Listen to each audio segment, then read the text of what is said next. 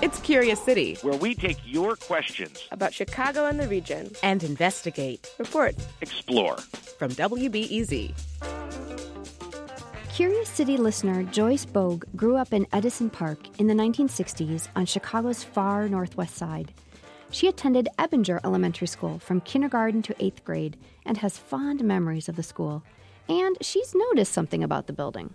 Being around the city, I saw other Chicago school buildings that looked exactly like this one, and I just wondered, was there a plan, who designed it and, what the reasoning behind it was.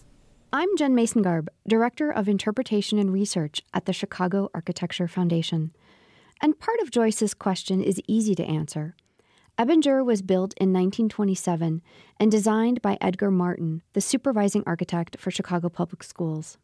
And yes, it was part of a plan in the late 1920s.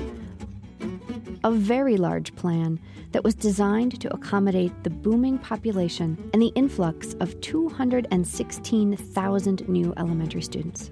Between 1925 and 1927, CPS built the largest number of elementary schools it has ever constructed.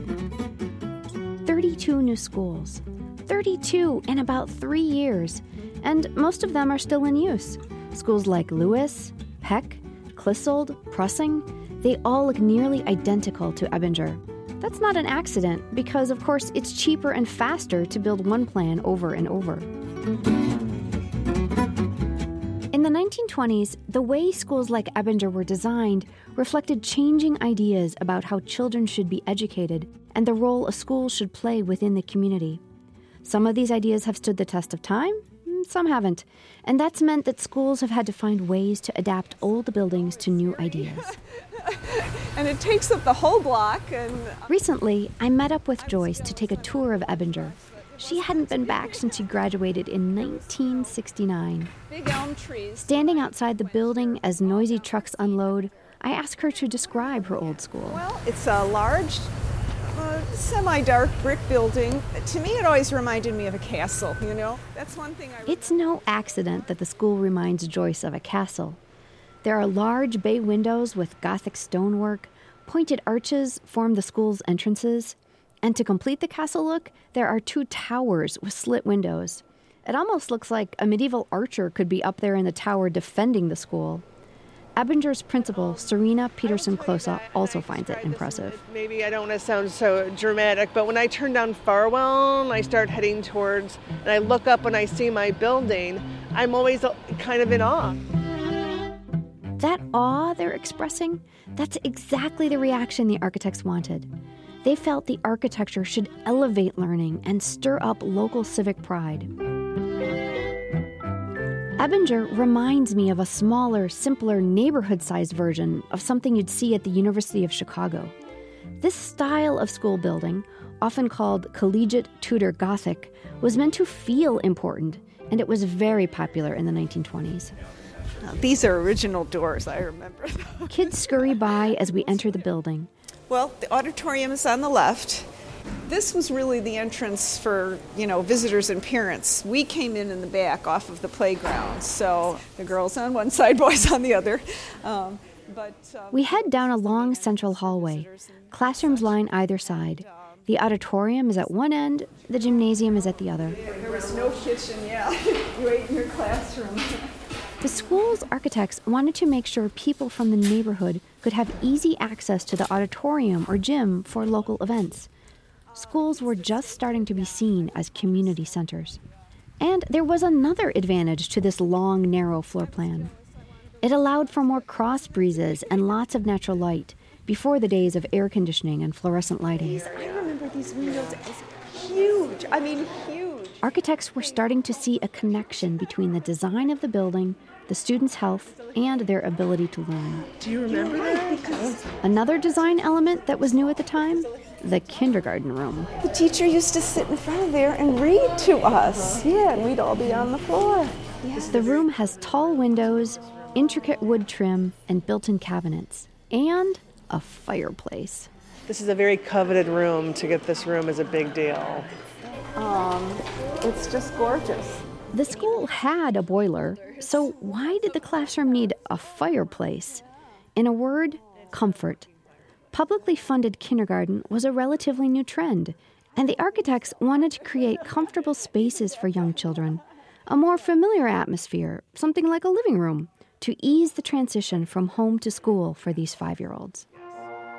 As we walk through the school, we see clues to how teaching and learning have evolved and how schools have adapted. Do you have any classrooms that the desks are still bolted to the floor? We don't. Yeah, they were bolted, I know, upstairs for sure. I can't wait. I'm going to show you one classroom upstairs that's probably the polar opposite of what you're describing as far as desks bolted down. Principal Peterson Closa takes us to a 6th grade social studies class. Joyce graduated from Ebinger in 1969.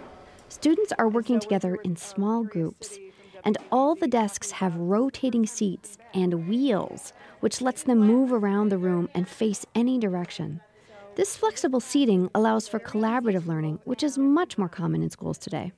And yet, underneath those spinning chairs, the old wooden floors reveal secrets of a very different educational era. Hey, so here we go. Look at this. There they are. Yeah. Do you see these little circles? These were where the rows of desks used to be.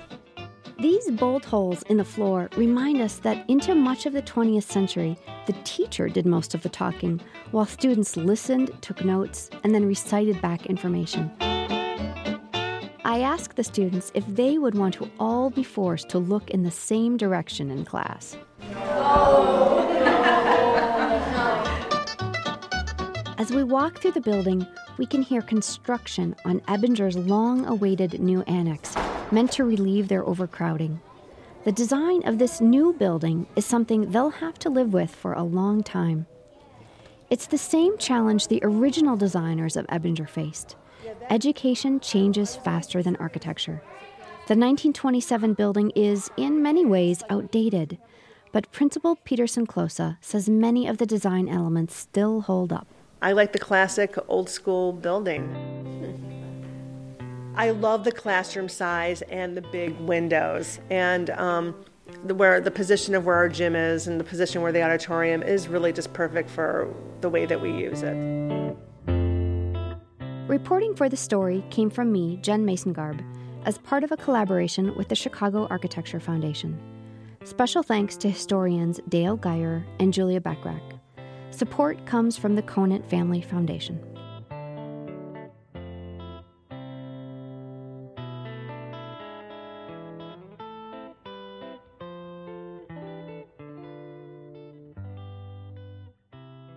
Next time on Curious City. Chicago's Municipal Tuberculosis Sanitarium quarantined and treated TB patients for nearly 70 years. It treated 250,000 people, and some of the treatments were questionable, like an obsession with fresh air. Windows were always open 24 hours. That winter, that fall, put another blanket on you, they opened the windows, and you laid in bed. Life in Chicago's sanitarium. That's next time on WBEZ's Curious City. Before we start the show, we here at Curious City want to let you in on a little-known fact about WBEZ. 89% of all our funding comes from community support, including contributions from curious listeners like you. If this program has changed how you see Chicago, please consider supporting this program at wbez.org/curious. Thank you.